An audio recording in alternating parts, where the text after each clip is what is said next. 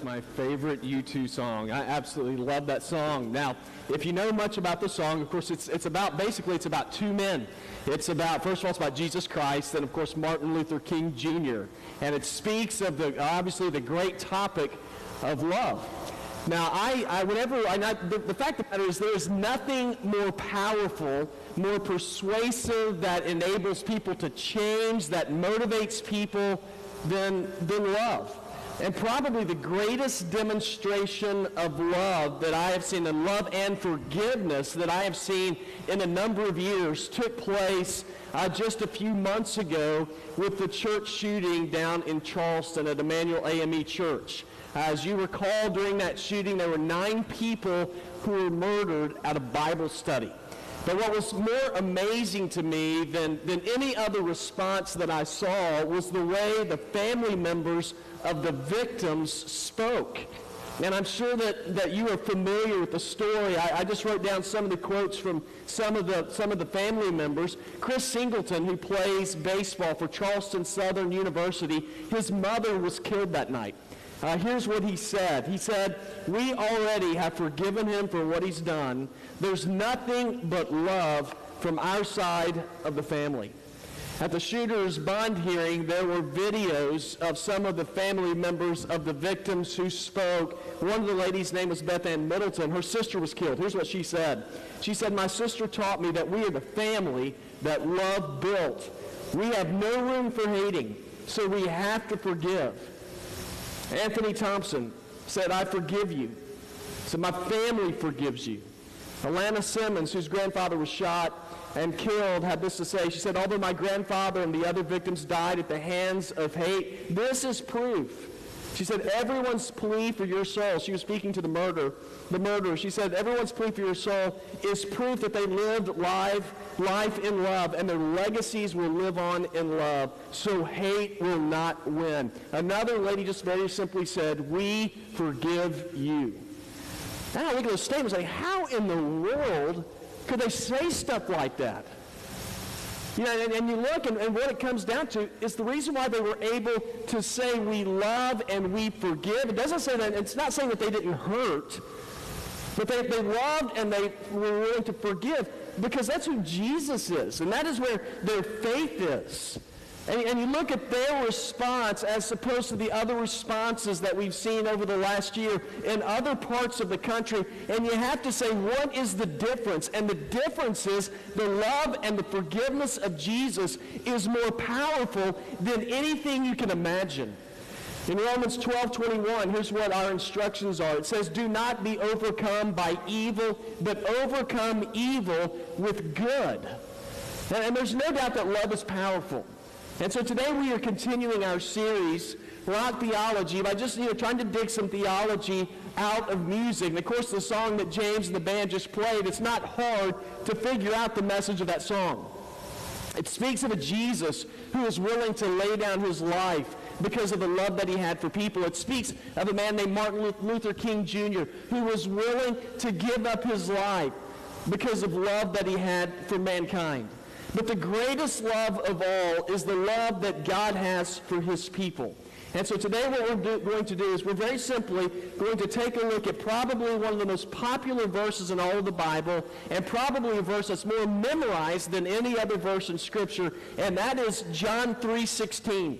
And in John 3:16, what we see is Jesus explaining to us how God loves people. Now, being a skeptic and being able to look at other people and to be honest, to look at myself, I think, why in the world would God love people? I mean, yeah, and in some senses, I think, why in the world would he even waste his time doing it? And yet what I see is that Jesus shares with us how God loves, how he's able to do it. And so if you have your Bible, I just want you to look with me today. We're going to look in one verse, John 3:16. And what's happening in this verse is Jesus is talking to a religious leader who approached Jesus and said, "Hey, listen, I want to know more about you. I'm trying to figure you out." And this guy's name was Nicodemus. He was a religious leader of the day. And in John 3:2, it says that he came to Jesus at night, and he said, "Rabbi," or teacher, "we know that you are a teacher who has come from God. For no one could perform the miraculous signs you are doing if God were not with him. Now, Nicodemus, this religious leader, he wanted more from Jesus. And it's in these verses that Jesus shared with him why he came. He said, here's the reason why I'm here. And in verse 15, Jesus said, everyone who believes in him or who believes in me may have eternal life. Now that's good news, obviously. It almost sounds a little too good to be true. But it's here in the next verse that Jesus shares with us how God loves. So how does God love people? Well, the first thing that I see in how God loves people is he loves without prejudice. God loves without prejudice. If you look in verse number 16, and we're just going to read this verse a few times, but starting off, it says, "For God loved the world in this way, he gave his one and only Son, so that everyone who believes in him will not perish, but will have eternal life." Now, there are some people who have a hard time accepting and believing that God loves. And we have a hard time accepting sometimes and believing that God could love people even like us. And the reason why is because, if we really take time to examine ourselves, who knows you really better than you? I know some of the stuff that goes on in my mind. I know some of the thoughts that I have, and I know some of the things that I would like to do that are not exactly what you would call, very Christian or very biblical. And I can look at those things and I can examine myself and say, man, there ain't no way God's ever going to love me. If he's able to see my thoughts, there is no way I'm going to be able to be in his family. And there's others who go on the other side of that, and sometimes we can have feelings of pride, and we think, if anybody's going to be loved by God, it's going to be me. It's not going to be y'all, but it's going to be me, and we can start feeling, pretty good about ourselves, and we think that, yeah, God's going to be pretty impressed with me just by the stuff that I do. And I have feelings like that, concerning, I have a little bit of a prejudice towards living in the South. I feel like this is like the best place in the world. And I've been to other places before, and I go to other places, and I think, not as good as here. Just think about all the stuff we got here. For those of you who've lived here for a while and who like it, you have to admit, we got pretty good weather. Winter, it's not bad here, right? So obviously God likes us more. You kind of look around, you think we know how to talk, and we have good accents. We're able to talk about religion. Those things just sort of, really very easily flow right off of our tongues. We know how to make sweet tea. We don't do instant. So obviously God's hand of favor is on us. Am I right? Yeah, that sounds good, but then when you scratch just a little below the surface, here's what you discover. We are just as screwed up as everybody else. You scratch below the surface, and then you find out that there is a raging problem, even in the Bible Belt, with pornography. There's a raging problem in the Bible Belt with spousal abuse. What's going on? The thing is that people are people regardless of where we live. And people are people in that we are fallen and we are sinful. And it just lines up with what the Bible says. In Romans 3:10 it says, there is no one righteous, no, not even one. And that was the point that Jesus was making to Nicodemus. Remember, Nicodemus, he was a Pharisee. He came seeking out Jesus. Highly religious man, the most religious of all people. And Jesus, what did he have to share with him? He basically let Nicodemus know. He said, listen, it's not because of who you are that I'm impressed with you. The fact of the matter is, even though you are so religious, you are still a person who is in need. And Nicodemus would have been a man who thought the only kind of people that God loves are people like me, people who are very religious, people who look like that they were always doing the right things. But then Jesus turned everything upside down on its head when Jesus said, "For God so loved the world." The word world, it's speaking of mankind. It means that God doesn't just love Southerners. Hard to believe. Doesn't mean that God just loves, rich people or people who are really good or who think they're really good or people who are poor. It means that God loves all of us, and God loves all of us because he chooses to. In Romans 5:8, it says, God demonstrates his own love towards us in this, in that while we were yet sinners, it says Christ died for us. You know what kind of love that is? That is unconditional love. God loves you and he loves me, period. And then that's what I'm hoping that you will leave here with today, is very simply that God loves you. Now that's hard for me to wrap my mind around because just about everything that we do is conditional. You know, you do me a good favor, I will do you a good favor. If you do me a bad favor, well, I'm going to do you a bad favor. You know, everything is very conditional. So something, when you speak of unconditional love, it's hard to grasp. I mean, even McDonald's tried to do a bit on unconditional love. They had, earlier this year, they had a promotional called Choose Lovin'.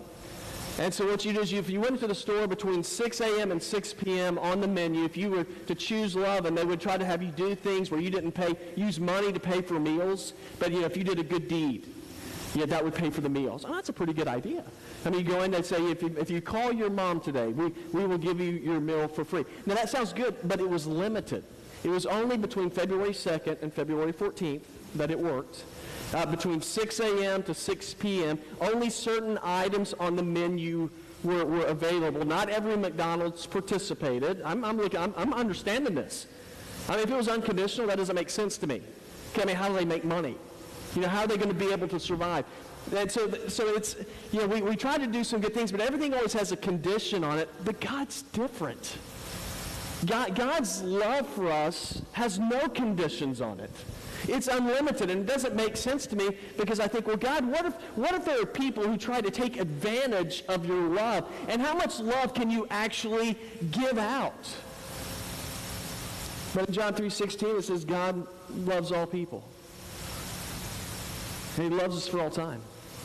2 Peter 3:9 says, the Lord does not delay his promise, as some understand delay, but he's patient with you, not wanting anyone to perish, but all to come to repentance. And then we find out that God's bank account of love is so big that he can continually offer love to people.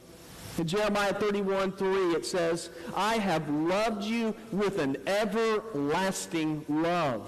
Therefore, I have continued to extend faithful love to you. So how does God love? God loves without prejudice. He loves without limits. But then I also want you to see this. God also loves with all that he has. And he's not cheap in his love. He loves big time. Again, verse number 16 says, for God so loved the world. He loved us in this way. He gave his one and only Son, so that everyone who believes in him will not perish, but have everlasting life. Now how much does God love us? Well, God loves us so much that he was willing to give. And one of the greatest motivators in giving is love. You know, when you love someone, you are willing to give to them. Now it's not in our nature to be giving. It is in our nature to be selfish. It's in my nature. It's not my nature to, when I see somebody who needs help, for me just to naturally to go over and start helping. And that doesn't sound good. I'm just being honest with you. That is not my nature. My nature is like, I hope they figure it out, and I just keep on driving. Let me tell you something though. If it's somebody that I love, then I begin to think a little bit different. You know, when I love someone, it becomes a great motivator for me to want to do something for them. And you're the same way. When you love someone, guys, think about for those of you who are married, or if you're dating somebody, think about all the things that you were willing to give and that you were willing to give up because of the love you have for your wife. I mean, just think about it. I mean, you're willing to give up watching really good movies to start watching things like The Notebook. I mean, you just give that up. You're willing to give up maybe going fishing with your buddies so that every once in a while you can go to the mall. Those things are not normal. Those things don't happen, but that is what love does. Love motivates us to give. And our text tells us that God loves us. And God loves us so much, the Bible says that he was willing to give the best or all that he had. Now that word gave, it says, for God so loved the world that he gave. That word gave, it means to pay a wage. Now, what does paying a wage have to do with loving? Well, here's what it has to do with loving. In Romans 6:23, it tells us that there is a wage to pay because of sinfulness in our lives. And that wage is to be eternally separated from God. That we don't get to go to heaven, that if we continue to live in sin, that we have to pay for that sin by giving up our eternity where we're separated from God forever in a place called hell. And so here's the neat thing, is that God says he understands this, so he sent Jesus in order to pay our wage of sin. You see, whenever we sin, it is a debt that is so big that we can't pay it off ourselves. And so we need help with that debt. And so that is why God gave Jesus in order to pay off that big debt. You see, it's only Jesus who can pay for our debt of sin. That's what the Bible says. In 1 John 4:10, it says, love consists in this, not that we love God, but that he loved us and sent his Son to be a propitiation for us. Now that word propitiation, it means to cover. Jesus came in order to cover us. He came to cover us in his love. He came to cover over our debt so that we wouldn't have to pay it. A good example of this to me is in the early days of our country when people were moving west. There were times when they were settling out in the west. There'd be in these prairies, and sometimes prairie fires would come. And those prairie fires could move so quickly that, if you would be trapped. There's no way that you're going to be able to get away from that prairie fire. You can be on the fastest horse, but if you were trapped, then you're going to get burned to death unless you did something. The only thing that you could do in order to spare yourself was before the fire got to you, you'd pick out an area and you would burn it first.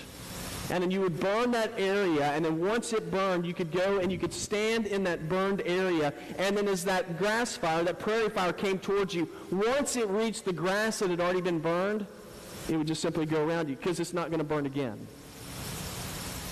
Now, that's what Jesus did for us. You see, there is a price to pay for sin. There is the wrath that comes upon man because of sin. But Jesus said, I'm going to pay for the wrath that you deserve right now. And if you place your trust and your faith in me and you stand with me, he says, then you can never be burned by the consequences of sin because I've already paid the price.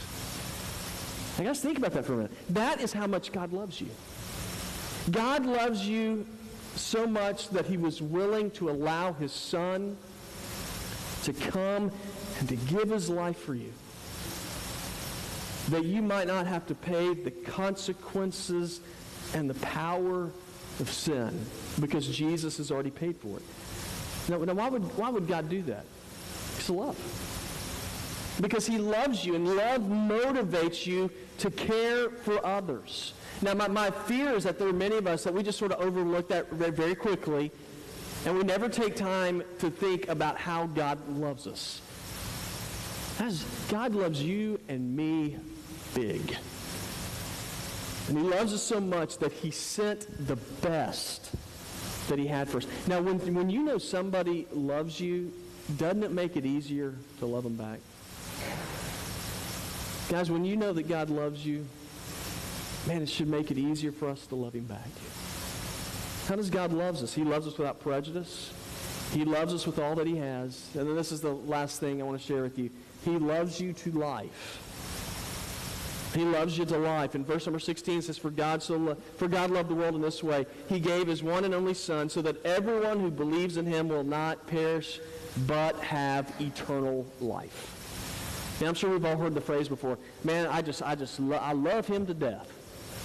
Now, I know what that, I get the idea of that statement, but isn't that a weird statement? If you're going to love me and you're going to love me to death, man, do you not love me? That's just sort of a weird statement. So where did that statement come from? Well, it comes from the typical wedding vows. That's where that statement originated. And if you remember the wedding vows, they say, I take you to be my lawfully wedded wife, to have and to hold from this day forward, for better, for worse, for richer, for poorer, in sickness and in health. Y'all remember the last part? Till death do us part. Now, when you get married, your vows are to last until you die. Once one spouse dies, then that means that the other spouse, if they choose, they are free to love another. They're free to remarry somebody else. But God's different. God doesn't just love you in this life. God's love for you moves beyond this life. Even after you die, God continues to love you. Isn't that weird? He doesn't say, I'm just going to love you until you die, then when you die, I'm done with you. God says, when you die, because I love you, then I'm going to continue to give to you. What's he going to give us? The Bible says he's going to give us life forever. That we're going to be able to experience heaven. Now, what's heaven going to be like? Well, it's going to be a great place. Now, it's interesting. The Bible doesn't explain. It gives some things about what it looks like and stuff like that, but it doesn't really explain exactly what it's going to be, but it does give us a hint. We're told in Revelation 21, verses 3 through 4, this is what God is going to give you beyond this life because he loves you. It says, then I heard a loud voice from the throne. It said, look, God's dwelling is with humanity, and God will live with them. So when we die, God says, I'm going to come to live with you. He says, and they'll be his people, and God himself will be with them and be their God. And he'll wipe away every tear from their eyes. And death will no longer exist. Grief, crying, and pain will exist no longer, because the previous things have passed away. That sounds good, doesn't it? That's just a glimpse of what heaven's going to be like. It's going to be a place where people don't get sick. It's going to be a place where there's no sorrow. It's going to be a place that is of joy. So how do we get it? How do we get to experience that? Well, Jesus says it comes down to you believing. Believing in him. Now, all of us believe in a lot of different things. And I believe exercise is good for you. I believe eating right is beneficial. But when is it that belief is really a part of my life? It's when I do those things. I can talk about it all day long, but until I demonstrate my trust in what I say I believe in, it's only then that it's going to take any effect in my life. Jesus says, I want you to believe in me. And that word believe basically means just simply to trust. To place your hope in Jesus. I read an article about guys who are, I guess, like the linemen who work on telephone poles and things like that. It talks about how they are able to climb up the poles, what they do. They have these belts that they put around them, and they attach them to the telephone pole, and they wear shoes with spikes on them, and they're able to, to dig into the poles and climb up. But to climb up, you have to lean back in that belt. You have to trust that belt to hold you. Now, that's pretty easy to do when you're like 5 feet off the ground. But like when you get like 20 feet off the ground, and then it's not natural to lean away from the pole. And so what happens to a lot of guys when they first begin doing this is they kind of move forward. And when that happens, they slide down the pole. Now they'll grab onto the pole, and they get a handful of splinters. Doesn't that sound awful? I mean, they're just sliding down, just splinters going into their hands. And now, believe it or not, it doesn't take them many times doing that until they have to begin to learn to trust that belt. You see, that the higher they go, the more they are leaning back, trusting that belt is going to hold them. But if they're going to get to the top of that pole, they have to lean back. Guys, the same idea is true with Jesus. If we're going to get to where God desires for us to go, if we're going to experience his love, we have to lean back and trust in him and quit trying to hold on to this life. And as we lean back and trust in him, guys, it's then that we're able to arrive at the destination that God has in mind for his people. You want eternal life? Yeah, I do. Now, I don't earn it. It's not anything that I do that God just says, man, I'm so impressed with you, I'm going to give this to you. Jesus says you receive it. He gives it. In John 1:12, it says, but to all who did receive him, he gave them the right to be the children of God, to those who believe in his name. Now, very simply, I just want you to leave here knowing this. God loves you. God loves you. How does he love you? He loves you without prejudice. He loves you with all that he has. And he loves you to life. The question is, have you received his love? The question is, have you believed? Have you trusted him? Have you put all your chips in with Jesus, saying, Jesus, I'm going to lean back in you and trust you? Now, is that scary? You better believe it. There are times when it's scary. You guys, what you will discover is as you lean back in Jesus, he will hold you. He'll hold you up.